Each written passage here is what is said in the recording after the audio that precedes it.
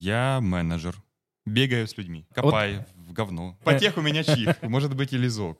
Ни одна система мотивации не призвана тебя мотивировать. Ученчу отдай. Касательно кризиса среднего возраста. Максим, не лезь в бутылку. Да, я хочу быть миллиардером. А зачем? Революция тоже в моей жизни есть. Я готов ломать, готов прощаться, переспал со своей подчиненной. Да. Был ли 2020 год просранным? 100%.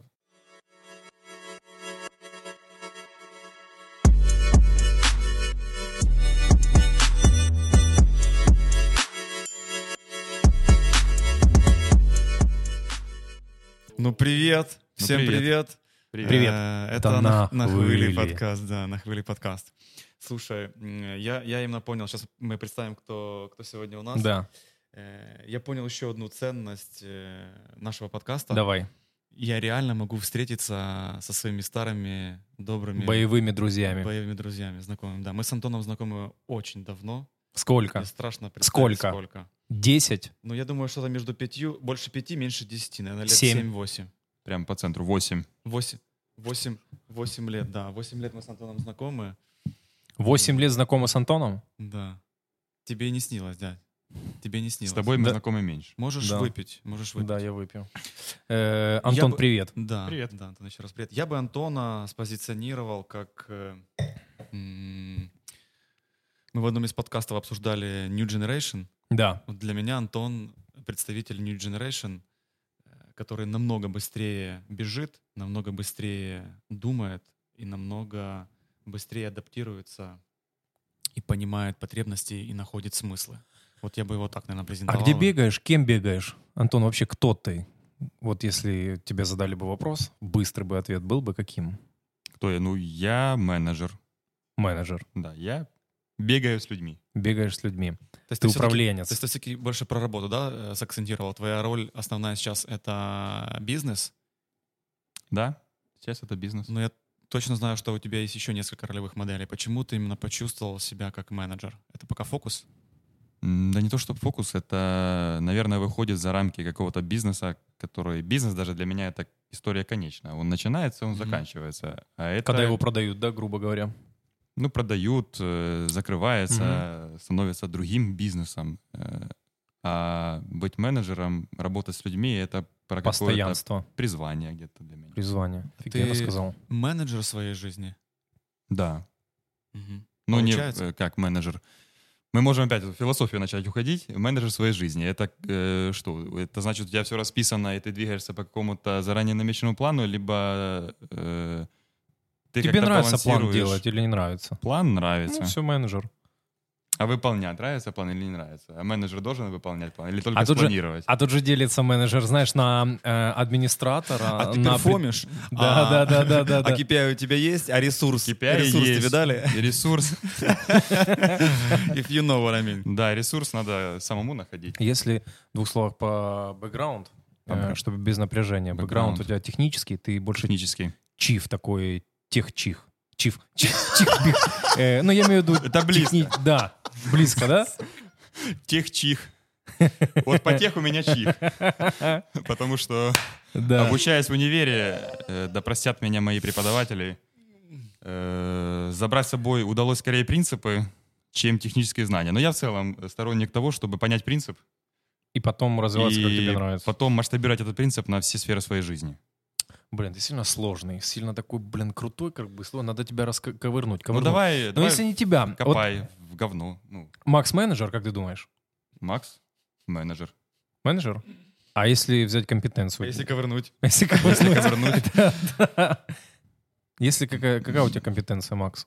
Самая Ну, давай сильная. я про Макса расскажу. Давай, расскажи. Макс был моим руководителем В на компании протяжении... какой-то. Мгм.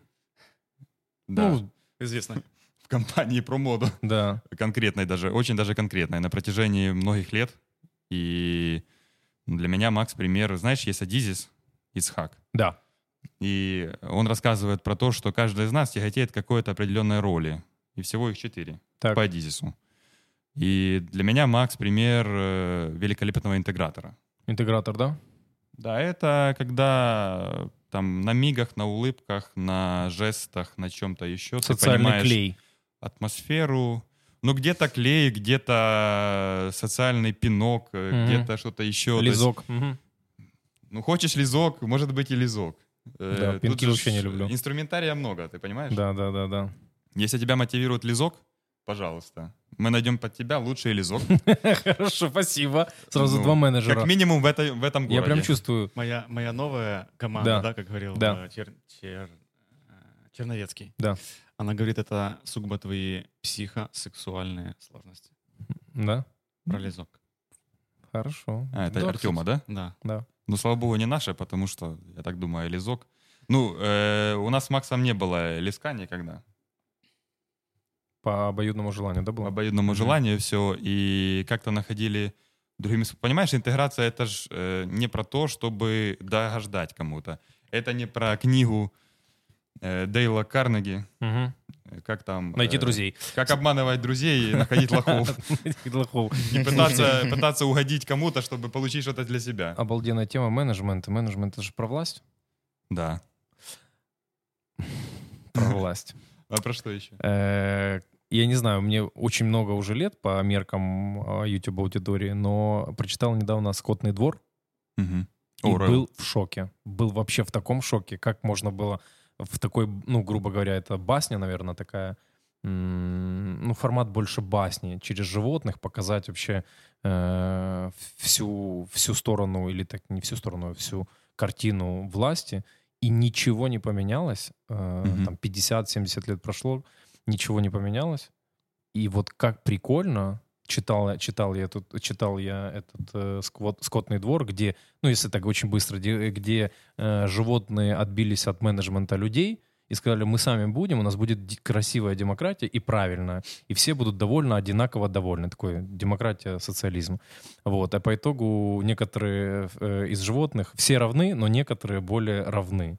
Вот. И как показывает сейчас жизнь, в каждой из наших постсоветских стран это и происходит. Просто вот книга есть, 50 лет книги, или, ну, примерно, и точно так же происходит. И менеджмент — это про власть, да?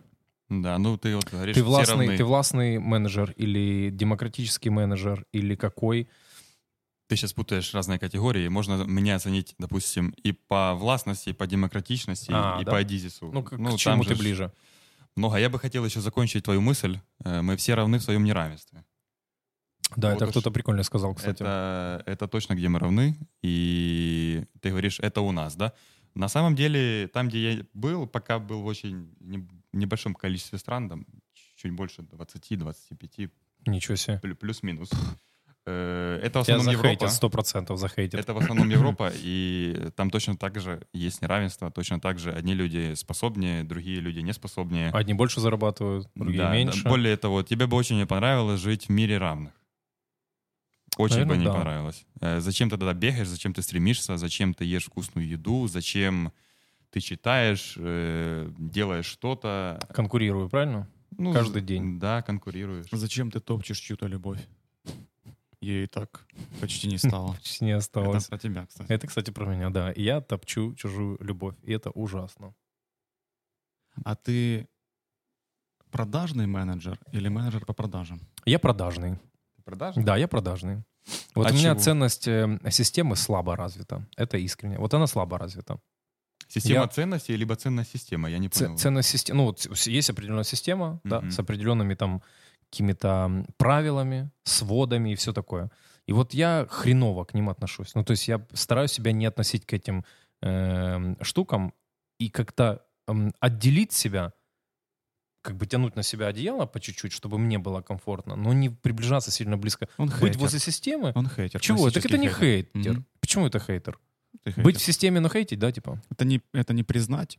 Ну, что- находиться, что да? не признать, что существует другое мнение. Это немножечко как бы... Стоп. А если я А. понимаю, что существует другое мнение? Я это осознаю, я его вижу, оно влияет на меня, а может не влиять. Но если оно тебе не подходит, Я а ты, осознанный там хейтер. а ты там остаешься, то ты кто? И так я не остаюсь там, где мне не подходит. Мне подходит. Ты сейчас про какую текущую систему рассказывал? Система которой- мотивации не очень подходит, кстати, которой- хотелось бы обсудить. Не-не-не. С кем? Не, ну если без шуток, Мгм. в каждой системе можно сделать свою ячейку и немножко абстрагироваться от системы. Можно. Будет сложно, долго, но можно это сделать. Но однажды система тоже сожрет. Вот система всегда сжирает. Я к тому, что Ну, я в это не верю. Вот, есть же абсолютно не новые верю. форматы работ, Ты еще и систем. про систему мотивации, так как ты сказал. Холократии и всё там, такое. Да какая холократия? Вот ты говоришь, система мотивации Да. меня не мотивирует. Да. Ни одна система мотивации не Не призвана должна. тебя мотивировать. Да, Мотивировать ты можешь только сам себя. Стимулировать должна меня система мотивации. Но это еще хуже. Это вообще какой-то Вы пережитки же прошлого. залезете в этот сложный процесс. Обычному человеку прийти, что надо сделать, чтобы... надо что сделать? Куда прийти? На работу. Ну, пусть приходит. Ну, надо прийти, ну, надо желать прийти на работу. Да. Прийти. Желательно что-то хотеть сделать. Что ты хотел сделать? А если ты хочешь сделать, но не умеешь? Ну, тогда надо, во-первых, понять, что ты хочешь сделать, и понять, что ты не умеешь делать. И попытаться научиться тому? Ну, попытаться научиться там, рано или поздно. Либо понять, что это не твое, и заниматься чем-то другим. Кстати, да. На определенном этапе жизни я такой взял себе как не лозунг, да, как Ты взял занос себя да, на определенном этапе жизни. фундаментальную такую штуку change or die. И я точно знал, что бы я Ты хотел же- сегодня с Антоном обсудить. Я точно знаю, что на каком-то этапе Антон не был сбалансированным, а потом у него получилось совместить в себе много ролей. Рыбак. Возможно, да. Не тот, который на скрипке играет. Возможно, из-за синдрома самозванца или глобального комплекса меншовартости нашей нации он это там недооценивает. Но если со стороны, я бы сказал, что у него уже получается совместить в себе много ролей. Можем обсудить, допустим, хобби крутое, которое тоже про системный менеджмент, про в большей мере про процесс, нежели про результат. Кстати, Прикинь, потому рыбалка — что это процесс или результат для тебя? Процесс. Ну, И тебе нравится исключительно. заниматься этим хобби, Я правильно? тебе так скажу. Моя рыбалка начинается с вечера перед выездом на рыбалку, когда я начинаю Мгм. собирать машину. Мгм. А еще лучше утром перед работой. В 9 утра открывается магазин, в котором Кормы какие-то, да, там разные... кормы, ну, назовем это так. Прости, Ростик, это кормы. И Черви. а не корма, да? не корма, да. И там ты уже приходишь и начинаешь думать. Ты начинаешь погружаться, ты начинаешь смотреть. Покупаешь, конечно, как голодный в магазине, гораздо больше, чем тебе Нужно, надо да. и чем рыба может съесть, но на рыбалке может случиться все, что угодно. Мгм. И ты покупаешь, берешь с собой, Как в бизнесе, да? как в Типа бизнесе. может произойти все, что угодно? Да, надо быть У тебя должен готовым быть профицит к внезапно какой-то? возникшим возможностям. То есть должен быть профицит какой-то? Чего-то? Ну, Ресурса чего-то. какого-то? А с опытом ты начинаешь понимать, какого. Потому что вначале ты Мгм. пытаешься собирать все, и оказывается, что даже большой машины не хватает. И бывает, приезжают друзья какие-то на рыбалку, друзья, я имею в виду спортсмены, стоят по соседству с тобой, и вот они продолжают копить свой опыт, они приезжают на большой машине с большим прицепом, с огромным количеством всего. И за всю сессию рыбалки у них не случается ни одной поклевки, Мгм. а ты стоишь рядом и получаешь и удовольствие от процесса, и результат. И при этом у тебя в 2 раза меньше багаж всего, Ну, примерно. ресурса. Так Мгм. вот, рыбалка моя начинается еще с утра. Так уже конкретно я понимаю, вот рабочий день закончился, я готовлю машину. Это где-то 2-3 часа, пока я перенесу все вещи в машину. Я полностью складываю сиденье, отодвигаю Мгм. сиденье, там максимально все. И у меня есть четкая расстановка и 60 пунктов, которые нужно сделать. Погрузить машину. У тебя прям заметка есть? Да, у меня есть заметка. Охренеть просто можно. Потому что... Представь, как это сильно. И прости, Да, Антон, это а у обычно. тебя есть заметка, как собраться на Ironman? Ну, она очень базовая. Она есть. На сколько пунктов? У меня есть такая заметка, она настолько же пунктов. Она настолько же пунктов. Смотри, я сейчас еще немного вкину. Почему Сейчас я, легче. почему Сейчас я даже хотел, она не нужна. эта почему я заметка, хотел эту понял? тему поднять? Мне она тоже интересна. Моя гипотеза, что кризис среднего возраста — это уже не про 40, а это про up to 30. Это Вот это ты случается уже Да он копаешь. случается постоянно, я еще- думаю. Это еще быстрее случается. Вот на примере вот молодых... У нас был Коля, Это, смотри, это который вопрос в 20, стереотипов. Да, это уже вот в 20, выгоревший я чувак. уже все успел. Но у него как бы не такая плотность событий и глубина, да, как у Антона. Но Почему? у Антона, допустим... почему? У него была мощная... Короче, чувак... У него только спорт.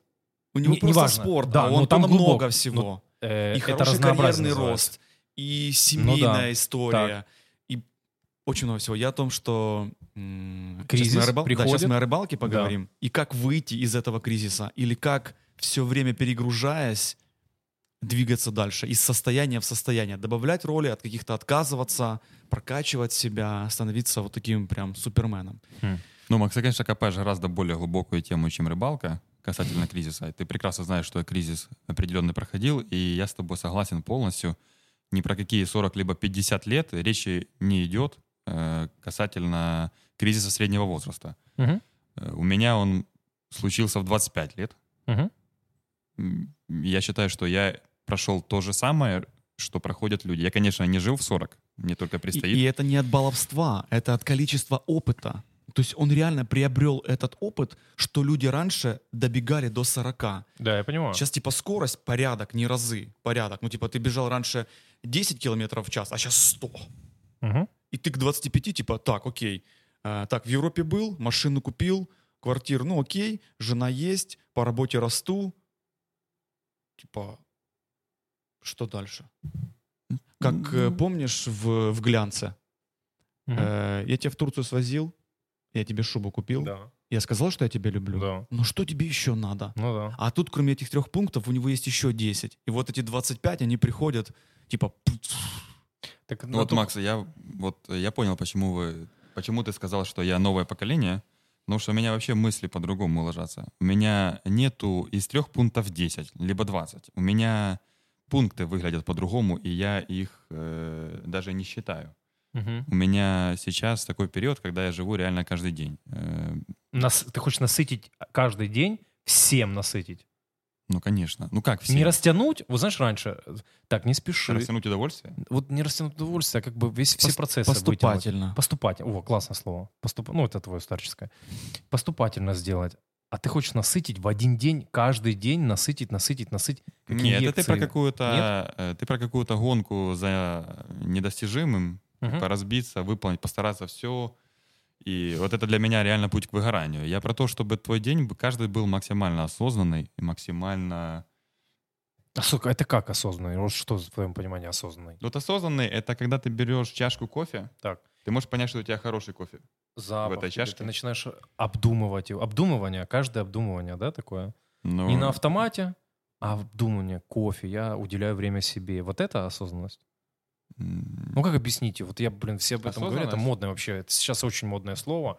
Все об этом говорят. И типа, будь осознанным, будь осознанным семьянином, часто будь ответственным, осознанным. Это вообще, это это какие-то невротические, мне кажется. Я не психолог, но мне кажется, это неправильные какие-то клише. Осознанный семьянин. Это что? Тот, который выполняет какие-то нормы социума? Может, я просто так сказал? Да, вот нормы, да, такие штуки. Нет, вот это вот вообще не про меня. Создать и все такое. Вообще не про меня. Но осознанность ты имеешь в виду, понятный твой честный выбор этого кофе. Да. Ты осознаешь его запахи, и все. То есть это такое обдуманное это возможность наслаждение, выбирать. Я даже не знаю. Это вот возможность выбирать, возможность наслаждаться. Свобода выбора вообще существует? Свобода выбора? Да, я верю в свободу выбора, я верю в то, что мы... Это не маркетинг? Тоже кофе, то, что мы здесь кофе. находимся, это тоже свобода выбора. И вообще то, в какой точке мы где находимся, куда мы приходим, это исключительно наш выбор. Бывают у кого-то более сложные обстоятельства жизненные, бывают менее сложные, но вот я не верю, что мы все не свободны, и мы не можем решать, и за нас уже кто-то решил. Но, с другой стороны, я не верю в то, что все зависит только от нас. Ты можешь быть миллиардером, не можешь. И, скорее всего, не станешь. И это нормально. Ну, тебе на самом деле это не надо быть миллиардером. Если бы ты по-настоящему хотел и шел к этому, ты бы уже видел, что ты идешь к этому. Просто хотеть, потому что это, наверное, круто, прикольно. Не знаю. Задумайся, например, что бы ты купил или что бы ты сделал, если бы эти деньги у тебя были. Вот это осознанность. Ну, например, да, я хочу быть миллиардером. А зачем? Ну, для того, чтобы там иметь самолет или летать, и ты начинаешь это самолет. раскладывать например, по-другому, да? Ладно, самолет — это такое, плохая история. Ну, самолет, летать, глупости, да? Например, ты хочешь отдавать, помогать кому-то. Да. Вот. хочешь помогать много. Ну, пойми, кому ты хочешь помогать, пойми, сколько тебе нужно для того, чтобы помогать, и нужно ли тебе быть миллиардером. Или можно пройти гораздо более быстрый, простой путь и помогать. И уже там завтра, сегодня помогать. А не ждать всю жизнь, пока ты станешь миллиардером. То есть мы, грубо говоря, выбираем клише, да, какое-то? Хочу миллионером быть, потому что... Да, миллионером, семьянином, хорошим успешным папой, руководителем, правильным папой, руководителем, и хорошей мамой. Кстати, да. Реально под воздействием. Хорошим сыном. Каждый день под диким воздействием. Или плохим, наоборот. Как ты избавился? Ну, все же... Вот у тебя было выгорание в 25? Какое-то, да? Профессиональное или социальное? Какое-то выгорание было? Какой-то микс. Вряд ли оно может быть каким-то либо профессиональным, либо... Как справиться с этим? Как у тебя удалось справиться с этим? Потому что у меня есть в кругу близких, у кого есть жесткие вопросы с этим. Очень жесткие. До врачей, до медикаментов, я бы даже сказал. И это неплохо, не хорошо, но просто это, видно, бич современности уже. Что-что? As is. Ну, как я справился? Ну, прежде всего, главную роль в этом отыграл психолог. Работал, да? Работаешь? До сих пор. Можно тебя перебью? Да. Основное правило психолога, помнишь какое? Нет. Клуб? Не. Есть запрос и есть ответ. Поэтому Конечно. на номер 1 я согласен, что был психолог, но номер 0 был ты. Ты Да, сам так попросил этой помощи. Это, это Ничего очень себе, важно. блин, Это очень ничего важно. себе. Серьезно. Нужно захотеть помощи, Это да, как, грубо говоря? ты же сейчас к Чаку. Ты же меня отослал к Чаку Паланику. Да. К какому Чаку? Подожди. К клубу. Да, к клубу. И там же вот то, что я сказал, есть запрос, есть ответ. Первое — это как там в сообществах. И меня зовут Макс, и я фанат Айронмена. Если я это признаю, значит, у меня уже есть запрос на помощь. Давай, психолог. Ну, психолог — это главная составляющая. Конечно, я понял, что так жить дальше это нельзя. Психолог, психотерапевт, не будем копаться. Психотерапевт, да, корректнее говорить, психотерапевт. А психотерапевт и психоаналитик — это одно и то же, просто синоним. Ну, психотерапевт и психоаналитик, с моей точки зрения, да, они просто работают в разных методах психотерапии. Есть около 10 методов, которые на самом деле приносят результат. И есть еще там около куча всего. Аналитика — это просто там последователи условно Фрейда. Ты лежишь, и там в методе свободных ассоциаций... Не будем путать, смотрите, давайте не будем путать, просто глобально человек, который помогает разобраться, да, с проблемой. Да. Которую ты сам определил уже как-то, или думаешь, что определил, и приходишь с этим запросом. Ну вот самое сложное. Если бы я определил проблему, я бы ее, ты бы ее искоренил. решил. Я не знаю проблемы, я понимаю, что мне не окей. И вот это самая важная штука. И я понимаю, что я даже не знаю, как с этим поделиться с кем-то, с другом, с родными. Очень созвучно. Скажи, пожалуйста, это проявляется как-то в жизни? Ну, то есть начинается, например, плохой сон, плохой аппетит, проблемы с каким-то органом. Ну, понял, вот какая-то есть. Оцифровать хочешь? Да, хочу оцифровать. Потому что у меня там тоже был такой момент, когда у меня плохой сон, какое-то неясное каждый день сознание. То есть ты вот как будто зря все делаешь. Вот такое ощущение было. Ну, это, да, один из таких признаков у меня был. Зря все делаешь. Вот я начал терять ощущение цели, ощущение того, что я куда-то иду, что это то, что я делаю, значимо. Хотя бы я понял, что то, что это незначимо для остальных, это нормально. Ну, окей. Я должен быть что-то значимое для себя. И на моменте, когда я не понял, что же я делаю значимого для себя, я очень сильно испугался. Да? Прикольно. Как это я живу, делаю, и я вообще не знаю, к какой цели я иду. Но я добавлю так. И сейчас я не знаю, к какой цели я иду, ради чего я живу, делаю. У меня не появилась какая-то высшая миссийная цель, но я абсолютно спокойный, я абсолютно в гармонии с собой. Нашел прикол в самом процессе этой жизни? Да. Ну, короче, да. видишь. Все Максим знает, я человек результата. То есть мне процесс без ясной цели для меня абсолютно непонятный. Это для меня что-то такое... Ну, я могу... Это только то, что я очень сильно люблю. Короче, это как наш подкаст, понял? Он не имеет цели. Ну, пока, наверное, не имеет цели. Но я люблю общаться с людьми. И, это может процесс. быть, поэтому я здесь и сижу. Это процесс, но результат — неизвестность, понял? Из общения с людьми может что-то появиться, а может ничего. 50-50. Ну, и ты где был последний раз? Назары. Последний раз за границей я был в Праге. Она сильно тебе, кстати, нравится. Моя любимая Прага, да. Да? А почему? Спокойно, тихо? Потому что я там живу. Как? Когда? Ну сейчас? вот... А сколько ты максимально времени там прожил? Максимальное время прожил. Это без остановок или... Да, без остановок. Приехал и прожил, Период наверное, какой-то, месяц? дней... 30? Да нет, Не? да меньше. Без остановок меньше. А с остановок, если там неделька остановок. остановки, например? Вот у меня была последняя поездка, я вообще ездил сам. Мгм. Ездил сам... Мне казалось, что ты был там 2 недели. Неделю. Неделю, да, был. Неделю. Я ездил сам неделю, чтобы уже не быть туристом, а пожить как житель. Но он не Адаптироваться. только работал, он не только отдыхал, он и работал. Я работал. Я работал и жил. Мы созванивались это по рабочему вопросу. Ну, как обычно, вот выехали, просто живешь и работаешь только в другом городе. Но для меня это была на самом деле одна из первых поездок, когда я действительно жил и работал по-настоящему. То есть С графиком, грубо говоря. с да? графиком, Мгм, со мгм. всеми встречами. Да, я, конечно, старался минимизировать встречи, потому что в новом месте мозг работает Да, совсем по-другому. да, да, это правда, кстати. До психотерапевта ты же как-то сам пробовал справиться с Да. этой историей? А можешь рассказать вот, какие-то, не знаю, заблуждения? Сначала ты Азы, расскажи. у азы, тебя- да? Давай, подожди, а то он Не, щас даже не спишет. азы, даже не азы. Я просто вот сейчас пил вкусное безалкогольное вино, которым ты нас угостил. Был один из подходов алкоголь. Алкоголь? Но я не говорю про запой там и так далее. Ну, Вот постоянство в алкоголе было?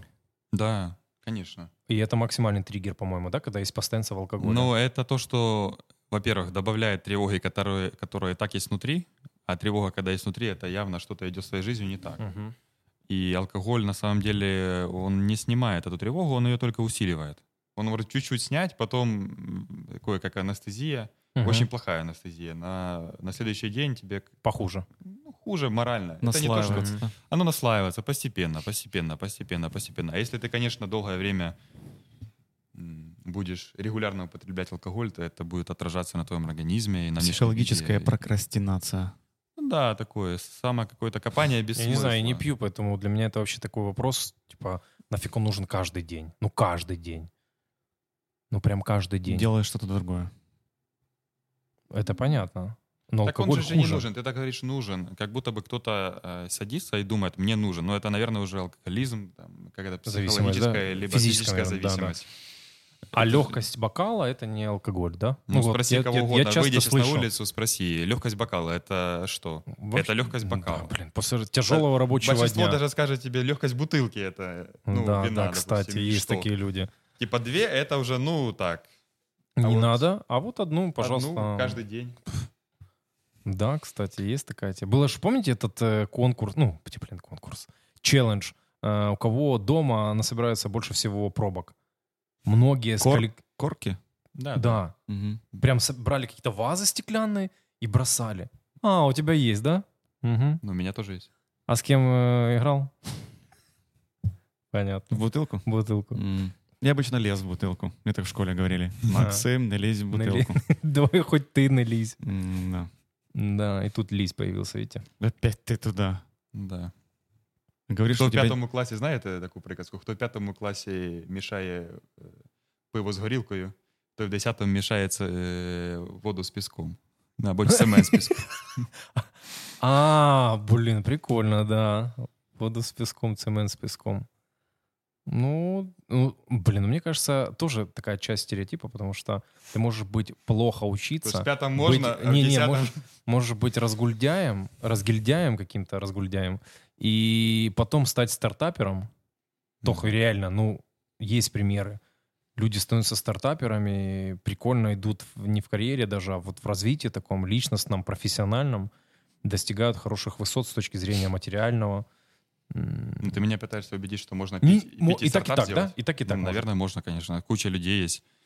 Очень успешно. Блин, мы так зашли в эту тонкую и Да, так вы темную сторону же сами выгорания. заходите. Да, в 2020-м очень много вышло статей известных людей. Про выгорание? Да, про выгорание, Конечно, которые, еще ж кризис. которые всю жизнь несли маску успешности, там, твердости, знаний, там, быстрых решений в проблемных ситуациях. И в один момент они там начинают рассказывать, беседовать, уходить с должностей и говорить, что все, я больше не могу. Я нес это там 20 лет, я больше не могу, я выгоревший такой, что у меня проблемы со здоровьем, с жизнью моей и все такое. И вот эти, знаете, эти все прикольные ретриты, типа там выехать в пустыню, какую-то американскую пустыню выехать на неделю, жить в одном домике со стеклом, едой, туалетом и воздухом, без телефонов, без гаджетов, без света. И ты как бы вот так существуешь неделю, просто отпустить вот это тяжелое давление. Ну, ты знаешь, я замечаю, Мне тяжело стало. говорится про привычки, да, про то, как добиваться успеха, там, строить хорошие привычки и все прочее. Ты сейчас говоришь такой тоже радикальный, кардинальный случай. Вот ты жил 20 лет, жил как жил. Гаджет у тебя был уже сросся с тобой, буквально просыпаешься, смотришь, ложишься, смотришь, и тут ты на неделю уезжаешь в пустыню. Ты думаешь, что твой организм такой глупый, что за неделю в пустыне у тебя что-то кардинально поменяется? Ну, нерв сработает. Что-то сработает в тебе точно, и ты по-другому начнешь мыслить, когда вернешься. Ты можешь не изменить все. Я не говорю про тотальное изменение. Я говорю про то, что ты должен, вот как ты говоришь, осознать и жить осознанной жизнью. Вот. То, что надо не я включать тебе Outlook, объясню. там, Gmail, а выпить кофе, просто выпить кофе. И посмотреть там просто, посмотреть в окно. Я могу тебе объяснить. Мы же про осознанность, я в линии осознанности. Когда ты живешь одной жизнью, в каком-то темпе движешься, а потом кардинально что-то ускоряешься в 10 раз или меняешь кардинально свой образ жизни, очень велик шанс либо разбиться где-то, либо снова с еще большей яростью откатиться к своим привычкам. И только там, 5% успешных людей могут после такого ретрита или после чего-то еще выйти новыми людьми, действительно начать жить новую жизнь. Взять новую роль. Роль. Че молчишь? 95% остальных откатятся, скорее всего, с каким-то еще большим рвением во все прошлое. Я намного сильнее верю не в пиковую скорость, хотя я очень люблю скорость. Я гораздо сильнее верю в постоянство и в среднюю скорость на дистанции. Продолжительную, да? Типа долго. И гораздо лучше менять свои привычки постепенно, добавляя либо убирая что-то по чуть-чуть. То есть ты за эволюцию или за революцию? Постепенно это про эво или про рево? Постепенно это про эволюцию, конечно. Я бы так сказал, на 60% я про эволюцию. Но революция тоже в моей жизни есть. И я не могу сказать, что я не революционер. Я готов ломать, готов прощаться, готов делать резкие движения, неприятные. Потому что... были резкие У движения? тебя были резкие движения последние? Ты поменял что? Провокация? Нет. Город.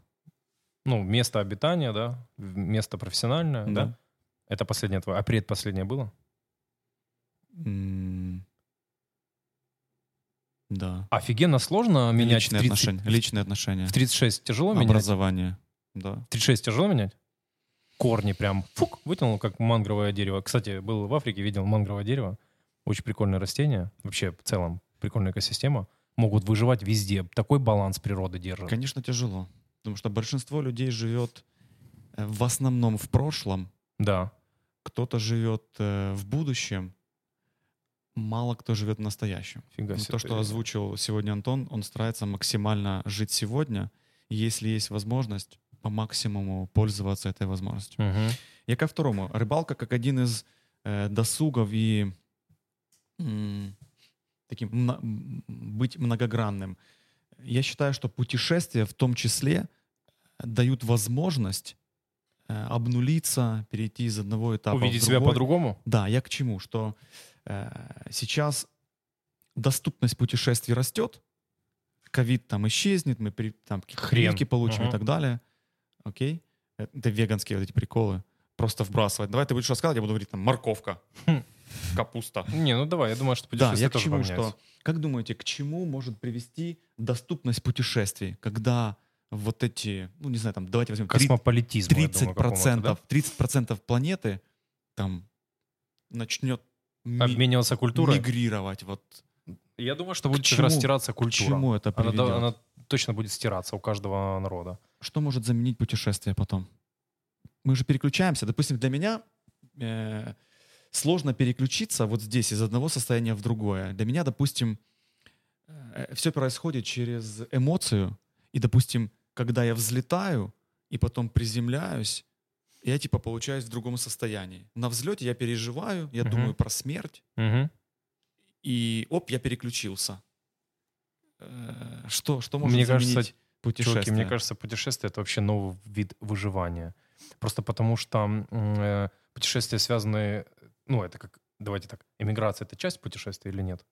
Нет. Не часть путешествия? Эмиграция? Это нужда? Эмиграция? Это Эмиграция — это вообще другой смысл путешествия. Это не нужда? путешествие. Но это часть вот Ты глобального... переезжаешь, ты перевозишь свою жизнь. Да. Путешествие — Это ты как всегда заглянуть, гость. понял? Так, а это Как же на есть чуть-чуть путешествие. Ну, когда ты уезжаешь в другое. Понял? Вот смотри, я Твой ездил... путь и шествие. Нет? Я не прав? Глубина. Как типа зачем? Вот на слово зачем, я думаю, Антон, к тому, что зачем?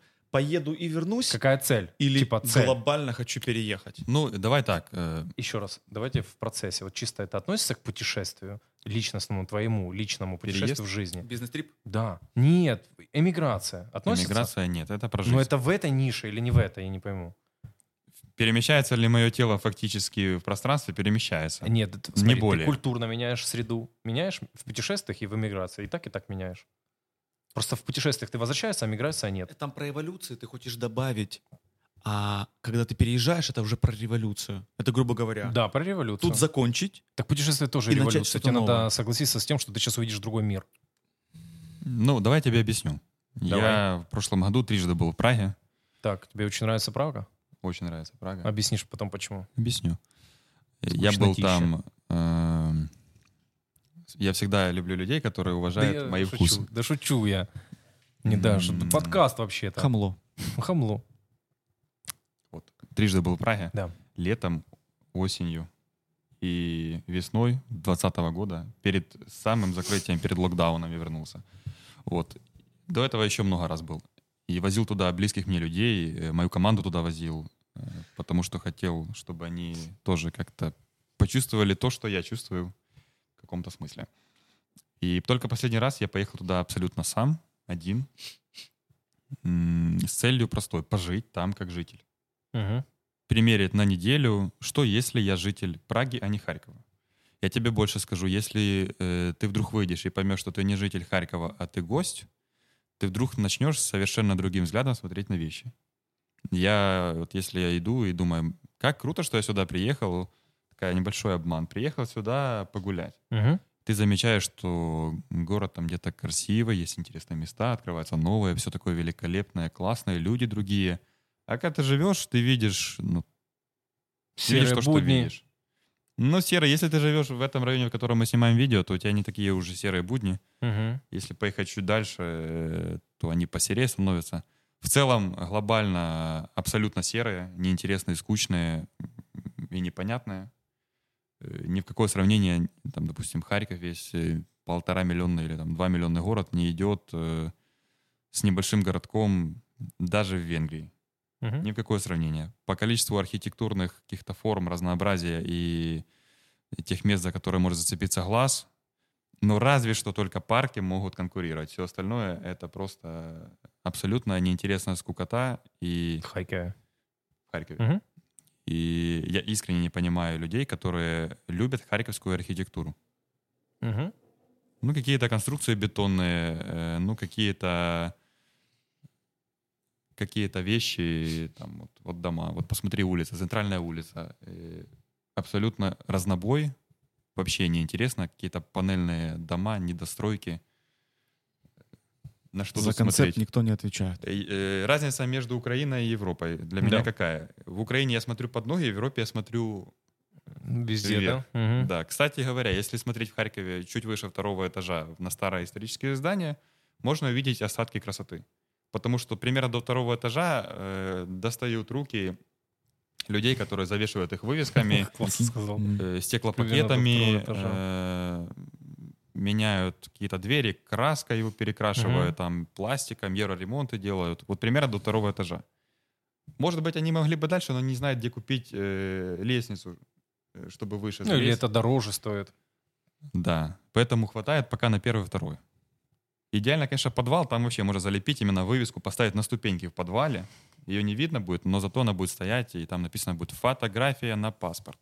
Итого Прага, да? Тебе очень нравится? Тебя тянет Один из в Прагу. городов. Прага. Почему? Исторический контекст архитектуры, контекст спокойствия жизни. Что вот для тебя, если в 2 словах, или там 3, поинта, почему Прага? Ну, ты хочешь в списке перевести. Ну, Первое, я там живу. Так. Вот живу не от кофейни до кофейни, где мне хорошо, а попутно я еду, и меня, если ехать в Харькове 50 километров в час, то ты примерно ощущаешь себя некомфортно на дороге. Да. Потому что по проспекту Науки никто не едет 50 километров в час. Все едут крепко за 50, Для и этого ты еще создаешь уже, если не в этом потоке, ты создаешь людям дискомфорт. Более того, если едет 3 машины в Харькове и есть 3 полосы, все станут одна за одной. Вот выстроятся в один ряд. Никто не будет ждать другого. Если ехать, вот улица Космическая, там на самом деле одна полоса в одну сторону, вторая в другую сторону. И смотреть вечером, выстраиваются 3 полосы на спуск, потому что у нас справа тихонько принято стоять тем, у кого машина до 2010 года выпуска, либо до 10 тысяч долларов, когда она в салоне стоит. Есть жесткие клише в обществе, да? Да, а если у тебя Брабус, ты обязан ехать по встречной. Все, у тебя просто... А Львов? Львов такой же? Другой. Другой? Ближе к Праге? Нет. Нет? Вообще другой? По поводу... другой ли Львов? Отличается ли Львов от Харькова? Конечно, отличается. Во-первых, там гораздо больше Украины. Это круто, на самом деле, что отличается. Я пытаюсь понял. По ментальности, есть ли там вот эти же приколы? Ну, они есть. Да, Точно кстати, есть. Я уверен, что мы именно с востока Украины привнесли на запад Украины вот эти старты на желтый свет светофора, проезды пока еще желтый. Возможно. Мигающий зеленый — это же вызов. Я, наверное, не отслежу так. Не отслежу. Я к чему? В Праге спокойнее тебе. Тебе умиротворение просто в Праге. Да. И глобально ты можешь не так сгорать в долгосрочной перспективе, как личность. Но это я не знаю, это стоит изучить. Но это я не берусь так чисто прогноз. Как твой прогноз? Да, личный? но мой прогноз, смотри, в Праге я могу гулять неделю либо месяц и знать, что у меня еще на месяц либо 2 впереди интересных мест, в которых я не был. Абсолютно интересных. В Харькове так, когда ты впервые приехал, не было такого? Нет. Впервые вообще. Да, есть проблема, что уезжаешь... Я ехал по улице Афанасьевской. Когда-то погуглите, посмотрите, проедьте, советую. Это мой первое знакомство с Харьковом. Мы почему-то свернули не туда, с родителями ехал в университет заселяться в общежитие. Вот это ужас вообще был. Это самое... Я бы даже сейчас туда не поехал. Но мы так проехали как-то. Каким-то выехали способом. В Праге, Европа и Украина чем отличаются? Уважением правил. То есть, если есть правила... Думаешь, уважением или боязнью нарушить?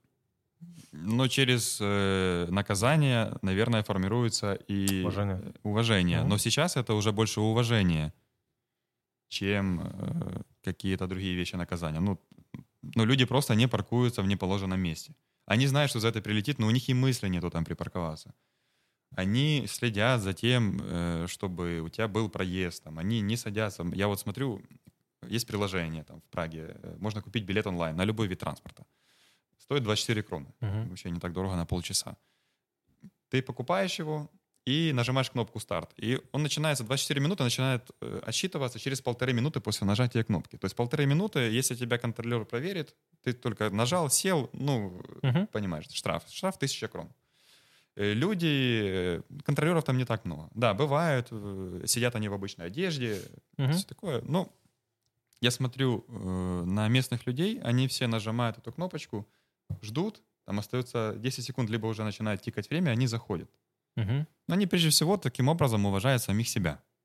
Они не обманывают себя. Мы же, пытаясь на светофорах стать вширь, а лучше по тротуару проехать, мы пытаемся куда-то успеть, без особой цели мы гонимся по улице, вместо того, чтобы выехать на 5 минут раньше, успеть, нахамить, ободрать. Это что, культура обогнать. Или ментальность? Что это?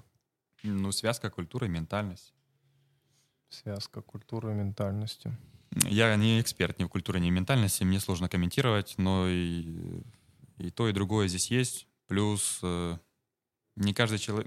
возможности реально в Украине есть сейчас развиваться, возможности становиться сильнее, получать больше власти и все Чем прочее. бы ты занялся? Вот чем бы ты занялся, если бы тебе не нужны были деньги вообще, тебе бы давали одинаковые деньги за ту или иную работу, что бы ты делал каждый день? Готовил еду. Еду готовил? Да, для других людей, конечно. Я обожаю готовить еду. Обалденно, слушай, прикольно. Я, скорее всего, этим и буду заниматься. Да? Либо что-то выращивал бы. Помидоры. Ну, скучная тема. Не В знаю. теплицах? В теплицах. Скучновато. Ты никогда не выращивал помидоры, поэтому для тебя это скучно. Я работал на теплице, где выращивают помидоры. Я знаю, как это сложно их собирать, как они долго растут. Ну, хотя бы сейчас быстрее растут, чем там 20 лет назад, например. Но это нудная штука, она однообразная. Вот готовка еды — это прям такое творчество. Нет? А Я упаковать по-другому помидоры, собрать их, смотреть, как они растут, это значит скучно, а приготовить из этого пасту это уже... Лет через 10 мы увидим бренд Антона. Помидорный барон, например. Есть барон, знаешь, там по патронам. Барон. Баромидор. А ты бы чем занялся? Если бы тебе деньги не нужны были. На вы давай. Максим Александрович, да, вы чем бы занялись? Если мне не нужны были деньги. Да, деньги не нужны. Чуваки, вот прикиньте, не нужны деньги. И их не... Вот, ну, я имею в виду, не нужны, они будут. Их будет одинаково, чем бы ты ни занимался. Я бы синтегрировал все материки в один. Это что значит? Что такое материки? По географии ты имеешь в виду? Да. Ты в музее или в галерее. Да. Ты подошел к моей картине, которая называется «Интеграция материков». Не спрашивай меня, что я хотел. Я тебе сказал название, а ты там найди свой смысл. Да нет, ты объясни. Чем бы ты занимался, ты объясни. Я понял про картину. Мы же общались с Ромой. Иногда, когда создается шедевр Так. или там порыв мысли, Так, ты сам не знаешь, что ты хотел. я понял, Ты что потом бы ты пыта- делал, если деньги не нужны. Так я же тебе только что объяснил. Интегрировал материки? Ага. Это что? Мосты бы строил? Я потом бы сжигал. Ну вот честно, чем бы вы занимались? Чем-то таким прикладным? Прикладным, да, прикладным. Чем бы ты, вот Антон бы выращивал или Я бы создавал музыку. готовил? Я Создавал... прям уже это хочу и... Да, хочешь. Что ты за год создал? Челлендж нужен тебе? За 2021 год создай трек полный. Новый, я создал новый концепт нашего звука для подкаста, который мы с тобой Не выкатим считается. скоро. Ну, ты не считай. Почему? Потому что ты же должен сам создать что-то, а не руками другого. Ну, или тогда ты хотел бы быть продюсером. Из звука, да, что я создал? Мы знаем, что ты со звуком можешь создать. Возьми челлендж себе. Давайте Как вам челлендж тяжело, возьмем. вот, Тёма, я тебя даже слушаю, ну, реально очень тяжело. Чего? Но тебе нужен от Максима челлендж, тебе нужно от него песня, создание хочу от него. чего-то. Он обещает Только год своими уже. руками. Смотри, знаешь, в чем прикол? Он Как мне так всегда жить? говорит, что тебе сложно из-за того, что ты всегда создаешь себе челлендж, а я живу типа без челленджа. Но когда он меня хочет к чему-то замотивировать, он всегда создает для меня челлендж. Так, чуваки, так, конечно, так жизнь же... Так поменяй меня, чтобы у меня челленджев не было.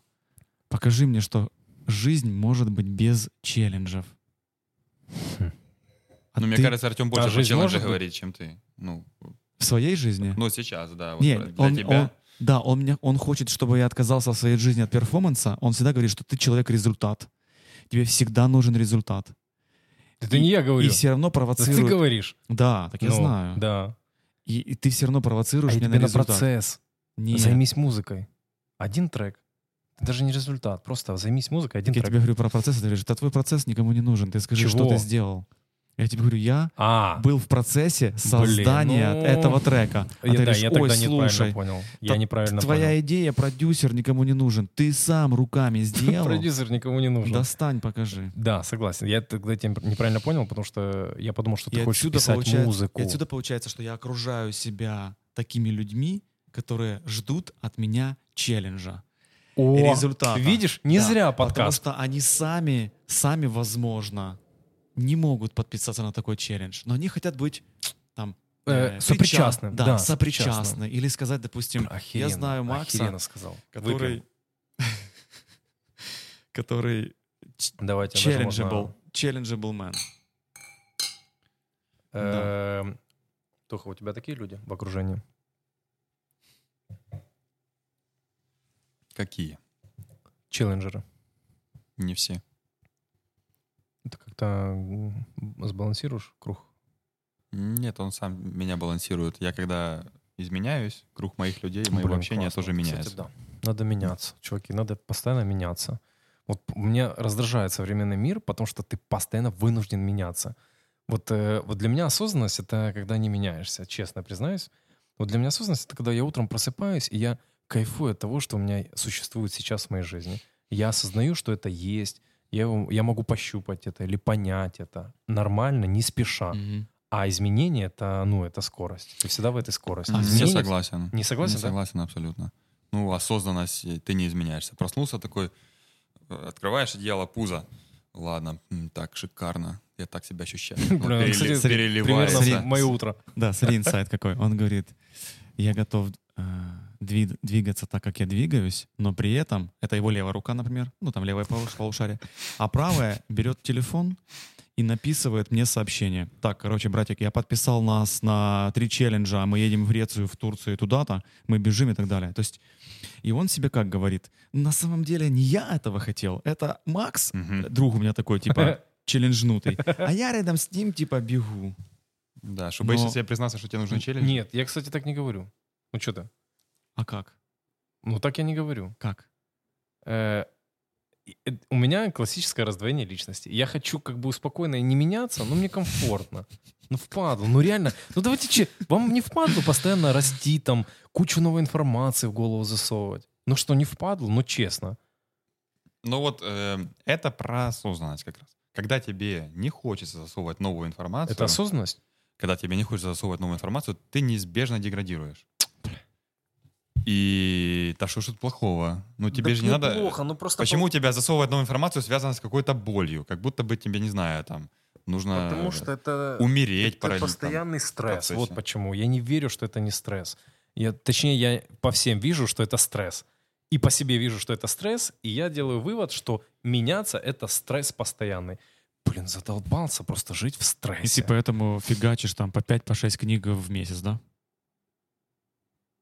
Вот. Да, Тяжело короче, с заходит. книгами другой прикол. Ага. Там какие-то новые истории. Поняли, как сериал. Сериалы устаешь смотреть? Вот для меня это как новая история. Я не запоминаю, вот если меня спросить, но я помню какие-то главные поинты книг. Но я не вспомню вам, я прям я перескажу своими словами. Но если вы меня спросите, там, а помнишь в этой главе, я не вспомню.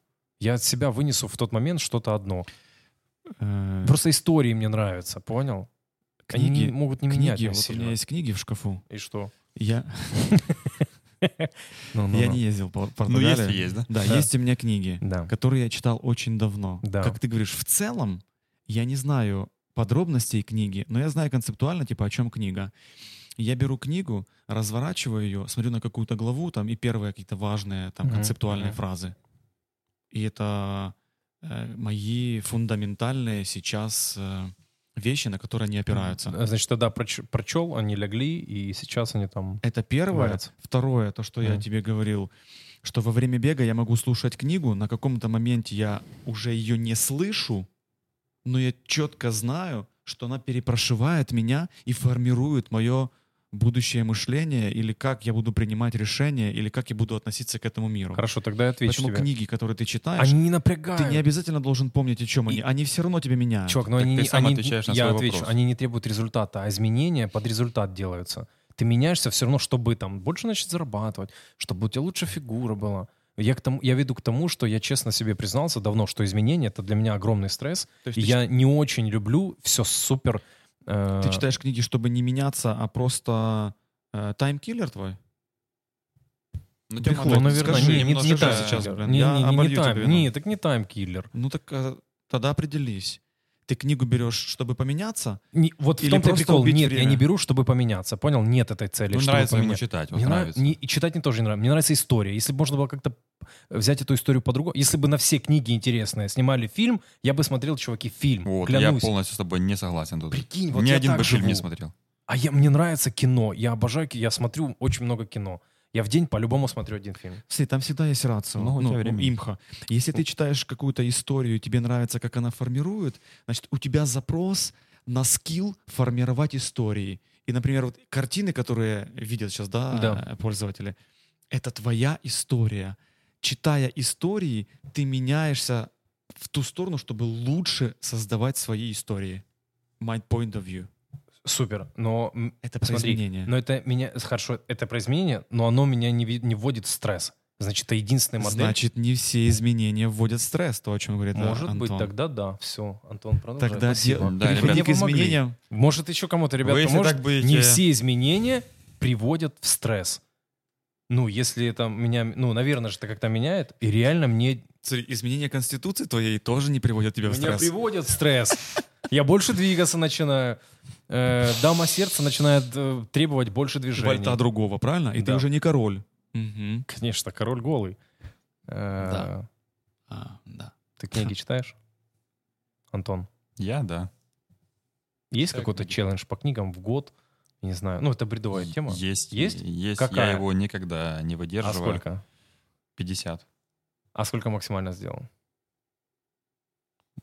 36-40, смотря как читать. Там. Ты вообще в курсе, что это охренеть какой темп в книгах? Ну, Ты знаешь людей, которые читают 100 книг в год? Я ни одного не знаю. знаю. А кто это? Вача Давтян. Может, Ты его тоже Да, может, Вачи просто, ну, может, это его работа, читать книги. Ну, Ну, часть, по сути, наверное, да, часть это его жизни, работы. да. Там много людей, даже в Украине есть очень много людей, которые читают книги. Ну, Не вопрос, я 100 книг. 100 книг в год, 100, да. это десятки в месяц. Когда ты ребят. начинаешь Ирина, овладевать- пиар-менеджер с 1+1. Девушка читает, да, девчонка? Просто. Ты ж, смотря как ты Это читаешь, книга в какие ты книги читаешь. Когда ты начинаешь овладевать навыком скорочтения, а там есть 4 уровня скорочтения, ты прекрасно справляешься с тем, чтобы читать, допустим, одну книгу в день. Я вот недавно прочитал за 2 дня книгу на 350 страниц печатных. Я понял, все, у меня есть по этой книге конспект, то есть это не какое-то было Да, я тоже пишу конспекты, там, кстати. пробегание и прочее. Но ты Но слушаешь больше это не сотни. книга, Да, больше книг прослушаю. но это не книга художественная, которую ты хочешь прожить и прочувствовать каждую секунду, каждую фразу, каждый какой-то характер, порефлексировать долго над этим. Такие книги читаются долго. Есть книги, которые читаются быстро. Я вообще не верю в книги, у меня есть разные. Вот я книги один называю хорошие книги и брошюрки. Мгм. Есть маленькие книги хорошие, но их очень мало. В основном книги где-то до 300-500 страниц — это брошюрки, в которых одна мысль, Серьезно, надо читать намного больше? Растекается по древу. да, растекается по древу. И автор приводит, особенно вот американские, западные авторы. А 100 страничек? этим- Это что? Смотря какая книга. Ну, и на примере сейчас «Чайка» по имени Ливингстон. Ну, это плюс-минус, ну, средняя. Для меня это средняя книга. Блин, она меня очень вдохновила. Ну, она Да, вот, окей. вот средняя. Там есть какой-то смысл, чуть-чуть смысл, но все равно там об одном и том же. В принципе, одна мысль, главное, понятно. И она хотя бы не растекается на 500 страниц. А вот «Человек в поисках смысла жизни» — маленькая Сло- книга. Ну, разве она маленькая? Я тоже об этом только что подумал. Вот скажи свое мнение, я скажу свое. Но это книга, которую ты просто... Человек в поисках смысла жизни Да. написал. написал. Кто написал? Кто написал? Я сейчас скажу тебе. Дай пару минут Кто просто. был в Я напишу щас. концлагере. Я скажу, просто сейчас надо включиться. Он М. входит в топ-50 мировых книг по любой абсолютно версии, чуваки. Ну, это бывает, знаешь, такое вылетает. Это на самом деле не такая важная информация. Кто ее написал? Важно понимать историю, как раз, как ты говоришь, жизни Да. этого человека, что он прошел. Мощнейшая. И, Концлагерь, мощнейшая э, история. Я вам рассказывал, да, вот как не выгорать или как выйти из Вы выгорания. думаете о том, кто прочитал сейчас? Ну, ты же специально это сделал. Ты же про челлендж опять. Да, и вы говорили Как про не выгорание, выгорать, как не и выгорать. я говорил про смысл, да, в какой-то момент мгм. я вот этот смысл потерял, и я понял, насколько смысл важный для твоей жизни. Очень. И человек, который прошел в концлагере, вы же помните, там была история, условно, 29 марта всех должны были освободить. Да. Какого-то числа, я детали не Мгм. помню, важен принцип. Вот 29-го люди живут, они радуются, Ждут, ну как, 30 число случается, да. И ничего не и они происходит. умирают. Мгм. Они просто умирают. Да, они были в истощенном состоянии, Мгм. они были в Единственное, нечеловеческих из-за чего они условиях. жили, это вот Единственное- что-то не оцифрованное, да? Конкретно Никак не- оцифрованное. Нет, Как не, раз-таки я имею в виду, 29 число ты а выйдешь. внутри что позволяет им жить? Это нельзя оцифровать. Они могли умереть и неделю назад, а то и год назад от своего уже состояния. Но они ждали это число, Да. что-то их держало нематериальное внутри. Правильно? Ты об этом? Да, конечно. Вот это и есть там- автор, у него была цель выйти, чтобы донести до своих студентов, до людей вокруг те мысли, которые он успел Познать прожить. в этом Да, дне, то, если насколько можно важен сказать, да. смысл жизни и как человек в нечеловеческих условиях может выжить. Только благодаря Да. смыслу. Да. И он с этой идеей, он 29 число проживает, как все, ожидает. 30-е случается, рядом с ним люди умирают, а он нет, потому что ему хватает внутренних сил, чтобы Да. идти дальше. Хотя ресурсы, любые ресурсы человеческие, внутренние, там, органов всех, истощены до предела. Да. Ну вот я читал книгу «Человек в поисках смысла», Да. а потом ты мне рекомендовал «Скажи жизни да». Да. Я начал и остановился. Скажи, жизнь, да, тебе не Да, зашла? то же самое. Мне, То же самое. а мне Вот то, что намного сказал- легче было Смотри, она. то, что сказал Антон, есть смысл, который я понял. Мы просто, возможно, даже там в Могилянке разбирали это на каких-то предметах более глубоко. Да, оно тянется нитью вот этой. Посмотреть в глаза, понять, есть ли у тебя смысл, Мгм. отправить тебя налево или направо. Второе, визуализировать свое будущее, жить в нем, проходить эти моменты, находить этот смысл жизни. Вот. И там 300 или 500 страниц повторно я не вижу смысла читать. Но их можно перечитать еще раз. Мне просто Ну. легче «Скажи, жизни, да» книга этого же автора была намного легче, Мгм. чем «Человек в поисках смысла». Вот в поисках смысла сложновато для меня было. Очень какая-то Ну такая вот мощная. касательно книг, прости, что перебиваю. Есть маленькие книги, брошюрки. Да. С одной мыслью вся книга. А есть книги большие, хорошие. На примере дашь? Да, вот Роберт Сапольский «Биология добра и зла». Шикарная книга. Я просмотрел сначала на Ютубе. Советуем. Посмотрел 20, по-моему, Да, 20 лекций лекций. на Ютубе. Чувак в Оксфорде или в Гарварде, где-то он преподает на данный момент. В Стэнфорде, может быть. Или в Стэнфорде, да, не столь важно. И описал, наверное, соединил два пласта знаний про биохимию живого существа, там, человека, примата и так далее, животных, Да. и гормоны, хотя одно и то же, да? Биохимия и гормоны — это одно поле. Франкл. Франкл, Виктор Да, Франкл. Виктор Франкл. Отпускай, выдыхай воду. Ну ты же знаешь это про меня. Да, и очень круто описал поведение, психологию. Он соединил как бы психологию, соединил с биохимией. И, Да. кстати, по этому объяснению, по его объяснению, если ты, так как ты читал, ты это знаешь, что выбора не существует. В биохимии выбора это один и тот же набор гормонов. Мы с тобой по-разному поняли одну и ту же Да, мысль. давай. Выбор существует, но его возможности в некоторых случаях сильно преувеличены, в других сильно преуменьшены. Мгм. И это лучше книгу почитать. Тут мы, наверное, вряд ли сможем повторить Очень, то, что она, говорил во-первых, автор. тоже не маленькая. Это та ты книга, прав. которую как раз невозможно читать в скорочтении, потому что там Я концентрат её очень мысли долго на одну читал. страницу такой. А ее еще нет в прослушивании. Я сначала просмотрел YouTube роликом, и потом Да. понимаю, что, как-то в ролике шумновато, и все такое надо читать. Я ее читал, такая книга. Да, книга там, А Большая. Deus, Homo Deus, Homo да, Sapiens, прочитал все. Интересно. это считается за большую книгу Это считается за хорошие книги, да. Тот Юваль же Ной Харари, да? Харари, Тоже да. рекомендуем, чуваки. Тот Сложное же чтиво, Насим нудное. Талеб. Мгм. Однозначно рекомендую. Мгм. Почти все книги. Особенно последние. 21 век вот этом.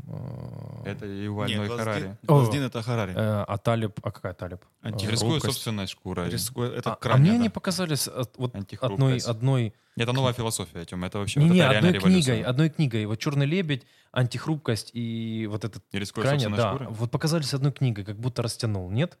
Не было Ну, ощущения? Нет, у Мы меня не как было бы такого букеры. Ребят, это подкаст букеров. Антон, Букеров. привет. ощущения. Приветик. Приветик. Читайте книги. Книги, да. Я люблю кино. Не знаю, меня впирает просто кино. Я чуть-чуть расслабляюсь и спокойным мозгом или сознанием я определяю вот эти вот главные какие-то веточки в этом фильме, идеи. Мне так легко, спокойно. И это за час я насыщаюсь, мне легко. Книга, конечно, подзасасывает. Она энергию забирает у меня. У меня нет такого, знаешь, прочел и легко. Я прочитаю и сразу, фу, боже мой, или там у меня мысль в целый дневник этой заметки или целая заметка этих пунктов, и я, как бы мне тяжело. Знаешь, что для меня фильмы? Книги. Что? Вот Жвачка. реальная жизнь. Реально... Реальная жизнь — это фильм. Объясню. Ты говоришь про истории, про то, как себя там ведут персонажи. Я захожу в кофейню и вижу точно такое же. Я вижу историю, наблюдаю за людьми, и я пишу книгу одну. Называется она «Люди». Серьезно? Ты не видел этот пост? Камон. На Фейсбуке, там, где ты пишешь «я в игривом настроении» обычно. Да. Антон, например, пишет «я начал писать книгу». Ну это, да, это же не пост, я даже не обратил внимания на такую штуку. Ты пишешь книгу. Ну, называется «Люди». Есть несколько начатых книг, которые я пишу.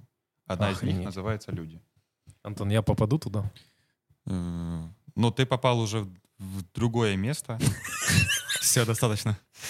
Спасибо. И я надеюсь, что я тоже попаду хотя бы за счет... Это тоже в эго. другом месте есть. За счет... В блэк-листе. Насчет материала, насчет чисто да. блокнотов, которые Да. Антону давал, чтобы у него это получилось. Как минимум. Ты пишешь рукой? Нет. Электроника? Я пишу, да, на макбуке, но в Word. Ну, в Word. На современной печатной машинке. Да. Прикинь, можно еще имитировать звук, поставить себе. Нет, меня это убивает, имитация звуков. Ну, забирает силу, да? Да. Вот. Так вот, для меня эта история, это как фильмы небольшие, иногда большие. Например, приезжая в Прагу, заходя в один и тот же паб, я каждый раз вижу одного и того же дедушку с компанией других дедушек. Каждый вечер. У них именные столы, у них есть специальные старые еще подставки под газеты, в которые они вставляют газеты и читают. Да. Они неизменно сидят с кружкой пива. Правда, те, кто помоложе это где-то от 70 до 80, они с большими кружками пива 0,5. А те, кто постарше, то есть так 80 крепко плюс, может 90 плюс, они 0,3 пива, но все пьют, все говорят. И за ними очень интересно наблюдать. Кто-то уже просто вот сидит и слушает. Это традиция, Антон? Это что традиция. Это традиция. Вот и это... жизнь, и чтобы жизнь... Вот я недавно тоже вывел такую штуку, и для отношений, и для себя лично надо создавать множество традиций, разных микротрадиций. Там, по воскресеньям мы делаем вот с этой компанией. Это как привычка, которая уже в традицию переросла. Привычка в традицию, да. Если бы мы пили алкоголь, я бы из вас троих был бы алкашом больше. Потому что мы допили из нас четверых тот виноградный сок, и я первый его всосал. И я бы еще бокальчик дал, прикиньте. Вот реально это вопрос дофамина, да, как ты говорил? Да, вопрос дофамина. Только нащупываем этот гвоздичек, наковыриваем, да, это, и все, и мы не отпускаем его. Хочется максимизировать удовольствие, да. Мы как крыски, да, вот эти лабораторные. Кокаинчик. Надеюсь, нет, Да, но... наркотики зло. Мы против наркотиков. По поводу дофамина, ты сегодня упоминал Ваче Давтяна, и на какой-то одной из наших бесед мы обсуждали с ним юмор, и он мне говорит: Макс, а ты понимаешь, что юмор — это проявление агрессии? Прикольно. Потому что каждый юмор — это немножечко про унижение. Назови, что смешно всем. Смешно всем. Смешно всем общая проблема. Общая. Какая? Я не знаю, общая проблема... Мы все плохие дороги. Вот, например, это общая проблема. Иду я пешком, еду я на машине или на автобусе. Это общая проблема всех. Ну, понял, есть какие-то... Ну, пока ты не начальник облавтодора, да? Круто. Ну, да. Пам-пам-пам. Ну, давайте тогда искать общие проблемы, окей. Ну, наверняка есть шутки, слушайте, которые смешные. А это всем, его проблема окей. тоже. Так мы же тебе говорим. Его проблема, ему Мы ее высмеиваем. Мы ее высмеиваем. Он по каким-то причинам попал... Кстати, да. Не прав, видишь? Так предложите свою. Есть какая-то общая проблема? Ну, ты всем... придумал что-то, какую-то Качество концепцию. воздуха, да? Ну, да. Директору завода не очень. Получается, нет такого этического юмора, да? Угу. Да, блин, пошла эта новая этика тогда. Можно смеяться над всем, да? Человек с инвалидностью — инвалид. Ну так получается или как? Вот для меня, например, ну, я не сторонник шутить над инвалидами, но мне кажется, в каком-то смысле они тоже хотели бы, чтобы их воспринимали как обычных, простых людей. Ну, что значит как обычных? Вот, ну, они уже с инвалидностью, с какими-то ограничениями, у них там, ну, нет ноги. Пошутить о том, что у него нет ноги. Дедков же шутит, что у него нет руки. Если человек там, да, ну... Мне нравится его шутка, я бы похлопал. Но не могу. Да. Если это человека не ранит, конечно. Возможно, это иногда уместно. Мне кажется, это ранит все время. Ну, да. Да? То есть он смеется, он показывает, но мне кажется, это ранит. Конечно, ранит. Ну, Ты же человек, который теряет руку, он представляет, что у него она есть там, еще долгое время. И не про фантомные боли, не фантомные боли. Это именно представление целостности своего тела.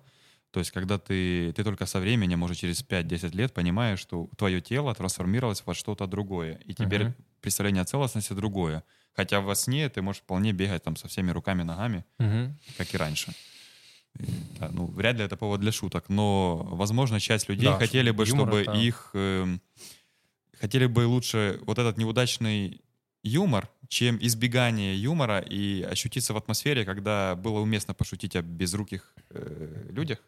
Ну, как-то там вот все пришли к тому, что шутка о безруких людях просто что-то вылетела в Фейсбуке, и кто-то ее читал. И на моменте, когда надо было сказать «безрукий», он посмотрел, кажется, один из нас безрукий, и он понял, и все поняли контекст, и не пошутили, а человека реально задели по самое не могу. Над ним даже не пошутили.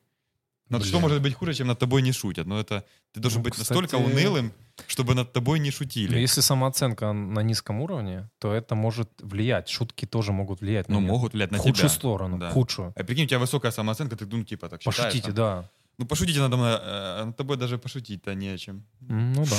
В принципе, в любой компании есть очень большие проблемы с менеджментом, с управлением, с где-то доверием. Больше, где-то меньше. Да? Где-то вот больше, доверие где-то и меньше. менеджмент для меня вещи, конечно, об одном во многом, но разное. Иногда доверие достигать вообще сложно, а управлять нужно уже сейчас. Да, доверие же это не то, что ты там пришел и тебе доверяют. Ты включил тумблер, все, человек тебе доверяет. Ну, это время, это какой-то общий опыт. Общий опыт, общие сложности. Это если это человек, который в твоей команде, это его понимание, как ты реагируешь на ту или иную ситуацию, как ты из нее выходишь, это какой-то иногда предсказуемость. Иногда предсказуемость. И для меня доверие — это вот не про разделить что-то. Для меня доверие — это про поделиться проблемой. Когда человек начинает со мной открыто, как есть, с матом, перематом, делиться проблемой, это доверие.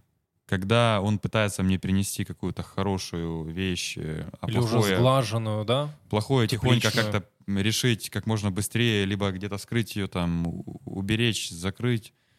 Конечно, над доверием в таком случае нужно еще работать. Про открытость.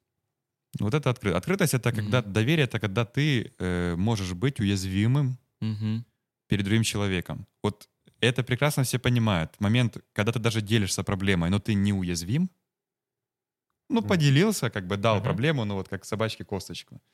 И все вроде бы как формально ты выполнил вот это условие, что я показываю, что я тебе доверяю. Но на самом деле от того, что я узнал о твоей проблеме, ничего не поменяется. Но есть другая проблема рядом, на самом деле серьезная, и на самом деле так, по которой ты можешь слететь вообще. Например? Например, например, вот у тебя пришел тебе человек и говорит, ну вот мы зафакапили проект. Мы хотели сделать вот это, а получилось всего лишь половина. Да. Да еще и там, ну вот и та половина, она так себе. Ты понимаешь, что из этой ситуации есть понятный нормальный выход. Ты признаешься себе, уже признался, пожалуйста, ты говоришь с клиентом. Если этот сам человек не может это сказать, я, как его менеджер, говорю об этом с клиентом. Мы находим совместные выходы, совместные решения. То есть это принятие, понятно, идем как-то двигаемся дальше. Дома также? Дома? Да. Ну. Или дома по-другому? Да, дома также. Дома также, наверное. Мне просто всегда казалось, чуваки, у вас так же? Мне казалось, что дома все-таки лишний раз тебе не хочется дать эту голую, обнажить эту штуку, проблему эту. У нас разные дома с тобой. Да-да-да, я вот так думаю, вот у меня такой формат. Обнажить, хочется немножко ее, как-то сгладить и уже более в готовом виде, уже приготовленном, аккуратном виде подать, и чтобы не сильный стресс принести этому близкому человеку и так далее, и так далее. На работе все-таки давай обнажать, давай, Но это та ситуация, которая, человек, с кем не случается факапы. Покажите мне этого человека. Конечно, случается. Вряд ли буду верить. Просто на работе... Это другая ситуация. Давай. Допустим, после вечеринки один из твоих членов команды переспал со своей подчиненной. Да. Это факап. Факап? Ну да. Случается. Конечно, случается. Я не про конкретных личностей. Да я понял, что делать? Что делать? Это уже серьезнее, потому что ты понимаешь, что дальше они работать вместе не могут. Ну, по-хорошему. Гипотетически могут. Гипотетически но в реальности могут, это но очень... это рано или поздно перейдет в серьезные Мгм, проблемы. Это мгм. такая бомбочка. И уже ее заложили. То есть уже там вот механизм обратно, он тикает. Блин, классную тему ты А обнажил. теперь Ух, представим ситуацию, что оба специалиста, это же твоя команда, Да. оба специалиста, и там менеджер этот, и да, члены его команды, они специалисты высокого уровня. да. И ты прощаться не хочешь. Не с одним из них. И как? И разделить их ты не можешь, потому что в любом случае ни в одном коллективе они взаимодействуют. И что делать, кстати? Офигенная тема. Что делать? Ну, что-то делать. Есть выходы? Дай совет. Ты как менеджер с твоей колокольни, как ты видишь выходы? Если в одной компании, в одной команде был все, люди сошлись, переспали, на утро им надо работать или через выходные, им надо возвращаться к работе. Мгм. Ты об этом узнаешь. Причем узнаешь, например... В тот же узнаешь вечер, да? В тот же вечер. Что делать? Ты как менеджер, как ты поможешь, если ты, понятное дело, ты не хочешь... Тяжелый вопрос, ты же это понимаешь. Какие варианты у тебя есть? Обалденный вопрос. Меня он очень интересует. Варианты всегда есть. Несколько. Что делать? Безболезненных вариантов нет. Понятно. Пропустив Будет это, ты создаешь прецедент. больно. Плохой прецедент. Плюс ты закладываешь себе же и этому человеку бомбочку. Они, конечно, могут когда-то пожениться, и все срастется. Или просто случится. сдружиться, да? Сдружиться. Ну, я вообще в дружбу между мужчиной и женщиной не верю. В такое, как понятие. Мгм. Поэтому сдружиться — это... Хорошо, Уже. хорошо. Дальше. Что? Предложение есть? Ты твои? решение предложи. Не, ну Мы не решение... готов пока дать, Антон. Ты предложи. У тебя есть? Смотри, Я- понимаешь, какой ты сейчас мне заставляешь сейчас сделать? Наверняка это посмотрят люди, с которыми я работаю. Да хорошо. И Какие могут быть Мы же про решения как открытость только что менеджера? говорили. Да. Прикинь. Про открытость. ну, Давай. давай так скажу. Решения какие Э, могут быть? Кто-то из них экологические? должен уйти. Должен? Да. Это одно из решений. Ну, это одно из самых главных решений. И тут ты сделаешь отсылку на Басту. Я не знаю, Басту, Нет но... другого пути. Я не знаю, Басту, но вот Ну, эти, Баста. которые перепихнулись, Ну, Баста. ребят, решите, пожалуйста. Кто из Я вас шучу. фишку потянет? Да, я шучу, но на самом деле, а мне кажется, не обязательно. Это одно из решений, Антон. И я не менеджер там высшего сословия, я там среднего звена менеджер, и может даже чуть ниже звена среднего. Неважно. Я к тому, что мне кажется, взрослые люди могут договориться. Да, договориться. Например, когда надо будет обсуждать выбор проектов тому или иному человеку команду, либо вопрос зарплаты, либо Мгм. вопрос отпуска, свободного графика посещения работы, Пересечение еще будет, что-то. да, какое-то И пересечение эти люди будет. начнут договариваться между собой. Конфликт. Ты Конечно имеешь же, в виду? начнут Это риск договариваться. субъективности, а не объективности. Я Только, понимаю. А он есть даже без секса. Друзья, я вас обрадую или огорчу? конечно. Он есть даже без секса. Этих двух подчиненных. Этот риск конфликтов интересов Тём, есть ну это, без извини, этого. это как риск умереть. Есть ли у тебя риск умереть прямо сейчас? Есть, типа, да? Есть. Определенный. Смотри, он Кстати, есть, не да? маленький. Да. Есть ли у тебя больше риск, что ты ляжешь сейчас на трамвайные пути, и трамвай проедет, и ты таки умрешь? Ну, тоже, но он как бы побольше. Да. Хотя в целом, Риски. может, да? это и Да. выживешь. Я к чему веду? К тому, что могут же они договориться. Могут. Они там, вот, ты не даешь закончить. И Они могут минимизировать, и договориться. минимизировать этот конфликт интересов в будущем. Мгм. Они могут договориться между собой, поделить вот все как бы Да. компания, бизнес. Да. Как при этом себя Да. будут чувствовать? Будут ли они учитывать в большей мере интересы бизнеса, при том, что они будут договариваться между собой, имея романтические отношения? Допустим, об отгулах, Блин. либо о обязательной работе в сверхурочный час, потому что проект нужно закончить. Смотри, Антон креатор этой системы, и он определяет параметры, по которым будут работать эти элементы. В И этой он- системе. Да, и он не допускает наличия такого фактора. Я как раз Он- допускаю. Не, в смысле, чтобы... я продолжу сейчас. Он считает, что если такой фактор есть, его надо исключить. Невозможно. В Мы текущей понимаем си- же все? Не, когда это случилось. Должно Когда быть это сразу. случилось, он Кажется, говорит, что моя пьянка система там, работает так. Переспали. If else, если в моей формуле один из элементов равен такому, исключить или заменить. А если я вас сейчас шокирую и скажу, что 80% людей спят на работе, например, или 60%. Ну, нормально, пусть. И получается, конфликт исчезает, потому что они все с друг другом Не могли... от переутомления, правильно? Да, Ага. они все могли переспать, И Могли. на них это не давит, поняли? Как мы думаем, блин, чем выше менеджмент, это давит, но это мешает.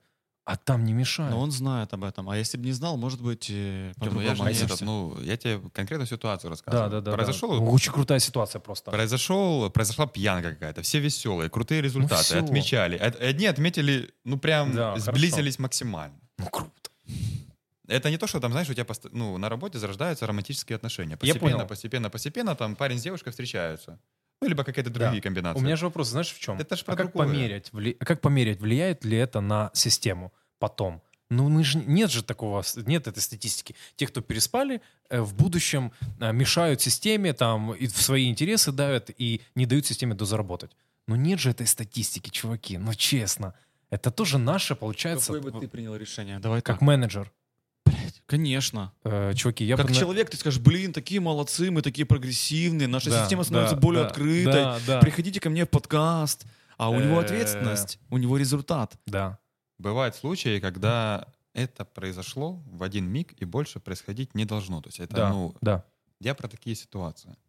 И обоим неловко, и обои от этого Дискомфортно. чувствуют какой-то дискомфорт. И ты с ними поговорить втроем не можешь, да? Ну, конечно, не могу, простите. Но если ты знаешь, то кто-то из них знает, что ты знаешь.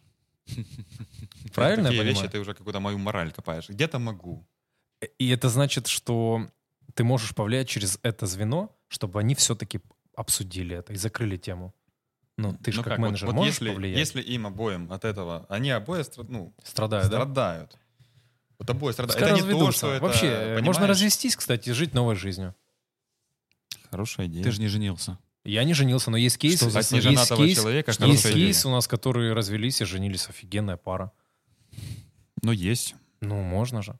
Есть женились и не Ладно, разводились, секс есть на не работе женились. может быть или не может быть? По-моему, ты сам сказал уже десятки раз, что может. Я ж вас спрашиваю, двоих. Вы свои мнения скажите, у нас подкаст, мы обсуждаем мнение. Фактически, скорее всего, это и есть. Это реально тема. Чисто Но с тебе это не биологической нравится. точки зрения, Нет, да. ну что вы, блин, мутите? Мне не нравится, Артем, когда есть вот эти отношения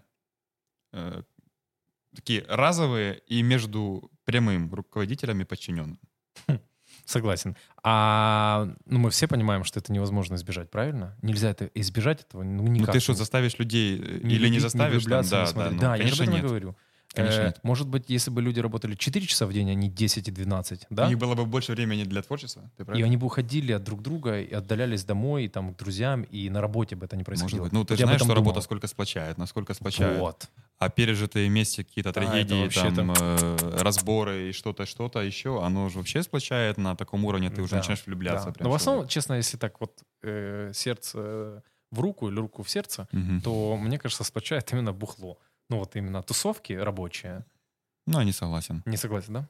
Зная, какое свойство имеет алкоголь, седативное, Ты же забыл какой-то начало депрессняк. подкаста, какое было.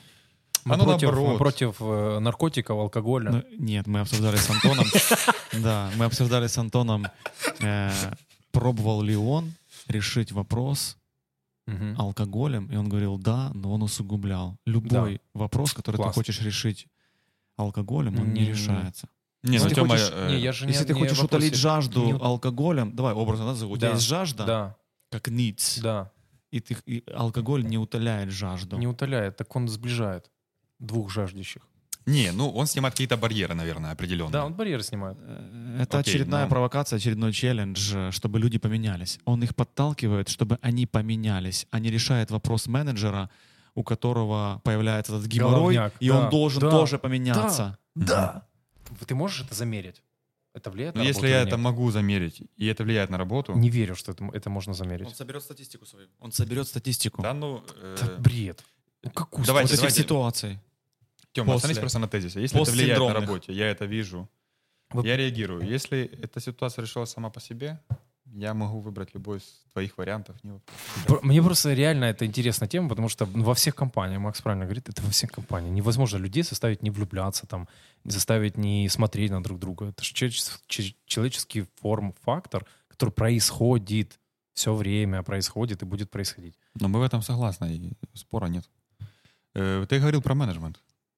Про менеджмент в других компаниях, что Да, он тоже про то, хромает. что И в других компаниях, каких? Ну, во всех компаниях во хромает всех менеджмент. компаниях. Я всё. как менеджер, я понимаю, что я хромаю. Вопрос в чем? Вопрос в том, чтобы количество моих хромых действий, либо плохих, не превышало суммарно результат моих хороших действий. Мгм. И чтобы я как можно быстрее делал выводы. Все. Потому что если я не хромаю, я какой-то явно с гораздо большей проблемой, чем у меня Ну да. вот куча вот Ну, если у тебя подхрамываний. нет проблем, то у Если тебя то- большая проблема. Да, большая проблема — это ты, да. Поэтому хромают все. Все системы не идеальны. Как только система становится идеальной, она тут же разваливается и так далее. Я думаю, Да. тебе это прекрасно понятно. Как получить рефреш с помощью, например, хобби рыбалка? О, идеально. Хобби рыбалка — это универсальный вообще инструмент, Мгм. чтобы получить какое-то обновление себя, потому что такая рыбалка, как я занимаюсь, это карпфишинг, это выезды на несколько дней, на несколько суток на водоем. Как правило, там нету мобильной связи. То есть Мгм. ты, конечно, Мгм. можешь смотреть что-то сохраненное заранее, но у тебя нет времени на это, и нет связи, и ни с кем не можешь Мгм. переписываться, там полайкать в Инстаграме, что такое. То есть смотри, как говорят, правильно ли я понимаю, Мгм. чтобы перейти с одного состояния в другое, там точно должно появиться какое-то ограничение? Нет, не обязательно. Ну, не обязательно. Ну, допустим, я за границей тоже отдыхаю телом и душой, но все ограничения там, их нету. Я пользуюсь телефоном, я в роуминге всегда, и с Но интернетом. ты в другой стране, у тебя нет столько прав и обязательств. А на рыбалке ты сказал, я отключаю связь. Потому Не-не, что связи это там мешает. нет просто. Просто нет. Ну, и в яму заехал, Может быть, там как раз базовая. рыбалка. Ну, даже если есть связь, это же такой телефон там где-то лежит, пылится. Главное, чтобы он не потерялся под конец. Мгм. Это вот важно. И все начинается с выезда, приезда туда, ты раскладываешь. Есть скрипт сбора машины, есть скрипт разбора машины, Мгм. потому что надо там, правильно закормить рыбу, правильные... Это же медитация, по сути. Да, это медитация. Вот с этого момента, ну, даже в дороге, когда я Монотонный еду, процесс, да? Монотонный, даже когда я еду спокойный. по пути, я уже медитирую. Я уже отключаюсь, я уже думаю, я уже фантазирую, как я буду делать. Я уже представляю эти действия. Я буду ведро 1, 2, 3 доставать. Там у меня то сварено, там у меня то сварено, то я уже нарезал, то буду делать. Так я буду мерять дистанцию, так я буду забрасывать, так я буду О, кормить. боже, как сложно. Да, как я все настрою. А затем ты все это сделал, сел в палатке, разложено все хорошо, у тебя стол, ты уже проголодался, и ты начинаешь готовить еду. Готовить еду прямо на рыбалке, на открытом огне. Ну, горелка, конечно, какая-то там, кухня. У меня кухня иногда кажется, что на рыбалке гораздо лучше, чем Мгм. многие люди могут себе позволить дома. Если Хотя бы у меня не- обычно горелка и тарелка там, и Мгм. сковородка. Если бы не рыбалка, то чем бы ты заменил эту штуку? Сложно. Походы Такого в горы. процесса, да? Поход в Поход в горы, горы, да? грибы. Мгм. Тоже сбор похоже. грибов, да. Это то, что было до рыбалки. И... Оно совместно всегда было. Мгм. Короче, связано с природой, да? Вот Да. все-таки максимальный отдых, я сам по себе замечаю, связано именно с природой. Не урбан отдых. Природа подпитывает всегда. Для меня природа — это подпитка. Да, не даже, урбан. даже выехать за Харьков чуть-чуть, хотя на Харьковщине природа... Надо поехать чуть подальше, чтобы красиво увидеть. Это все равно хорошо. Мгм. Если поехать куда-то в более интересные места, кстати, заметьте, что интересные страны, они, как правило, образовываются возле гор каких-либо, либо же возле каких-либо Да. изменений рельефа. Вот там самая интересная страна. Мгм. И там ты можешь Перепад комбинить. высоты, да, какой-то? Перепад высоты, Ярусность, больше вот этот дизайн ярусность, она влияет, наверное, на глаза как-то, да? формы какие-то. Мгм. Хотя и в Форма полях меняется. есть тоже Пространство, да, крутые. какое-то? Что? Пространство. И если Пространство, что-то да. происходит с пространством, у тебя появляется больше, наверное, вариантов. Ну, мозг начинает активнее думать, там интересно ему становится. Кстати, да. А когда устаешь от рыбалки?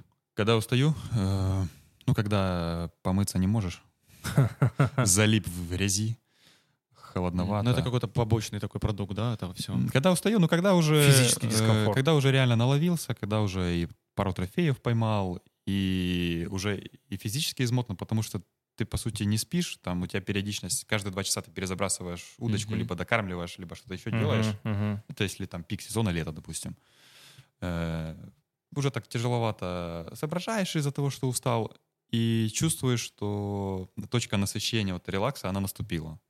Для меня такой показатель, я когда еду на рыбалку, я могу ехать, 100 километров от Харькова, я могу доехать за 50 минут. То есть я по трассе Киев-Харьков еду, простите, зрители, 160-180, долетаю до поворота, по селам я не гоняю, потому что там могут выбегать вот, дети, стараюсь там то. В общем, где могу, притапливаю максимально, долетаю. Когда я еду обратно, я еду до трассы не быстрее, чем 50-80 км в час.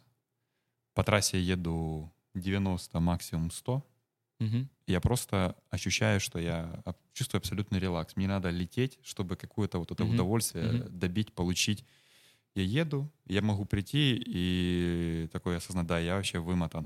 Я только собрал на рыбалке машину, нужно разобрать ее в дом. Ну, хотя летом я ее не разбираю, я езжу. То есть, получается, хобби — это тоже про гиперкомпенсацию? Ну, в каком-то смысле. Ты все равно заставляешь себя чуть-чуть потерпеть, Я Ты очень много терплю. создаешь... Очень много терплю. Да ну ты что, ты не можешь помыться, ты Челленджер. ешь как попало. Вот еще один. Да нет, это вообще про другое. Никакого челленджа. Ты ешь как попало, не можешь помыться, ты просыпаешься с регулярностью каждые 2 часа ночью, то есть ты вообще не можешь там фазу длинного сна поймать, еще чего-то. Это что вы обсуждали Глубокого. с точки зрения, наверное, я эту книгу не читал, прочитаю. С точки зрения не биомеханики, Биохимии. а биохимии. М. Нам может казаться, что это совсем разное. А, Ну, это ну, как в организме любить- одно и то же. Любить и ненавидеть Мгм.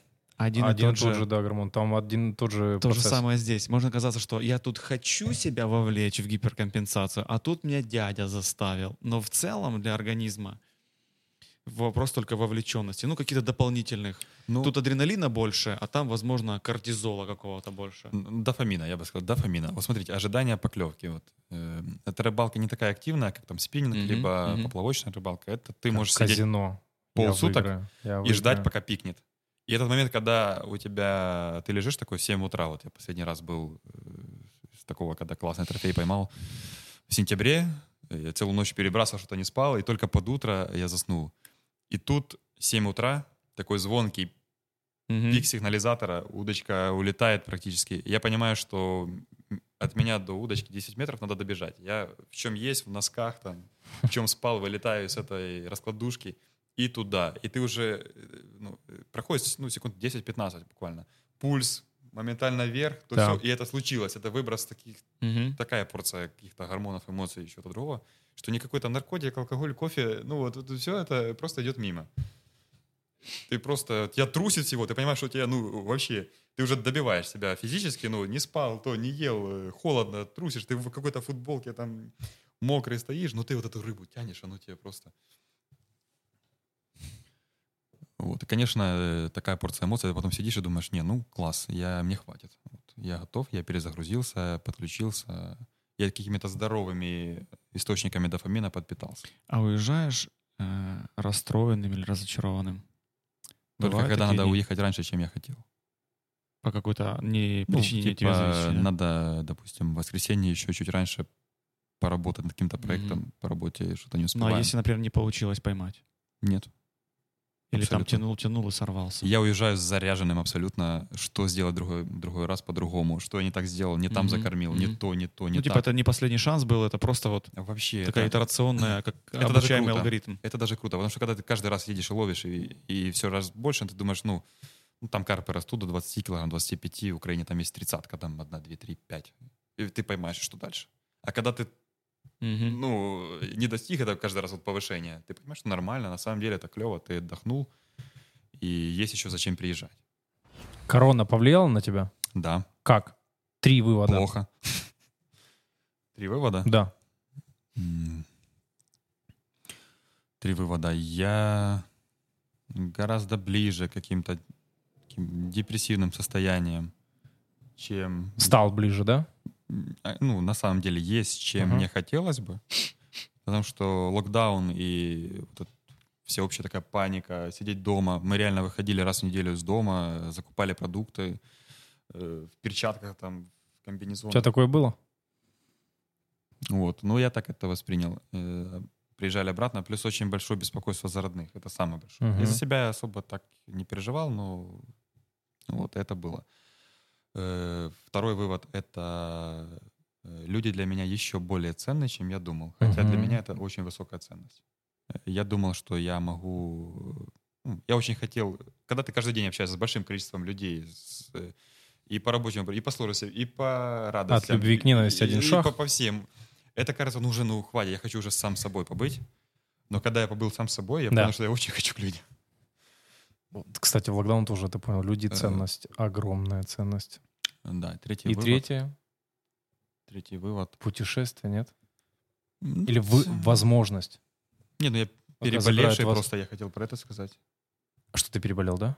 Да, ну когда болеешь, простуда непростая, меня не проходила как простуда, и у меня родственники переболели, большинство. И это было волнительно. То есть это по-другому переоцениваешь немножко Своё здоровье, да? здоровье, смыслы какие-то и конечность. Угу. Вот, самое главное. Путешествие, конечно, хочется. Был ли 2020 год просранным? 100%. У меня были такие планы. Хотел Альпы объехать на машине вокруг, побывать в интересных деревнях, там, местах. А смог эту ячейку в плане заполнить чем-то Нет. достойным? Ну, Нет? достойно смог, Реально конечно. нет? Нет. А как ты можешь Альпы заполнить Карпатами? Ну, никак. Мы, короче, с Артемом сравнивали наши планы.